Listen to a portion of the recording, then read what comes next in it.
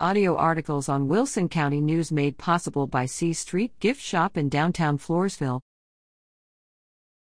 Nixon Smiley falls short to Wallace Brazos. The Nixon Smiley Mustangs took a road trip to Wallace Brazos on September 16 to battle the Cougars in their final pre-district matchup.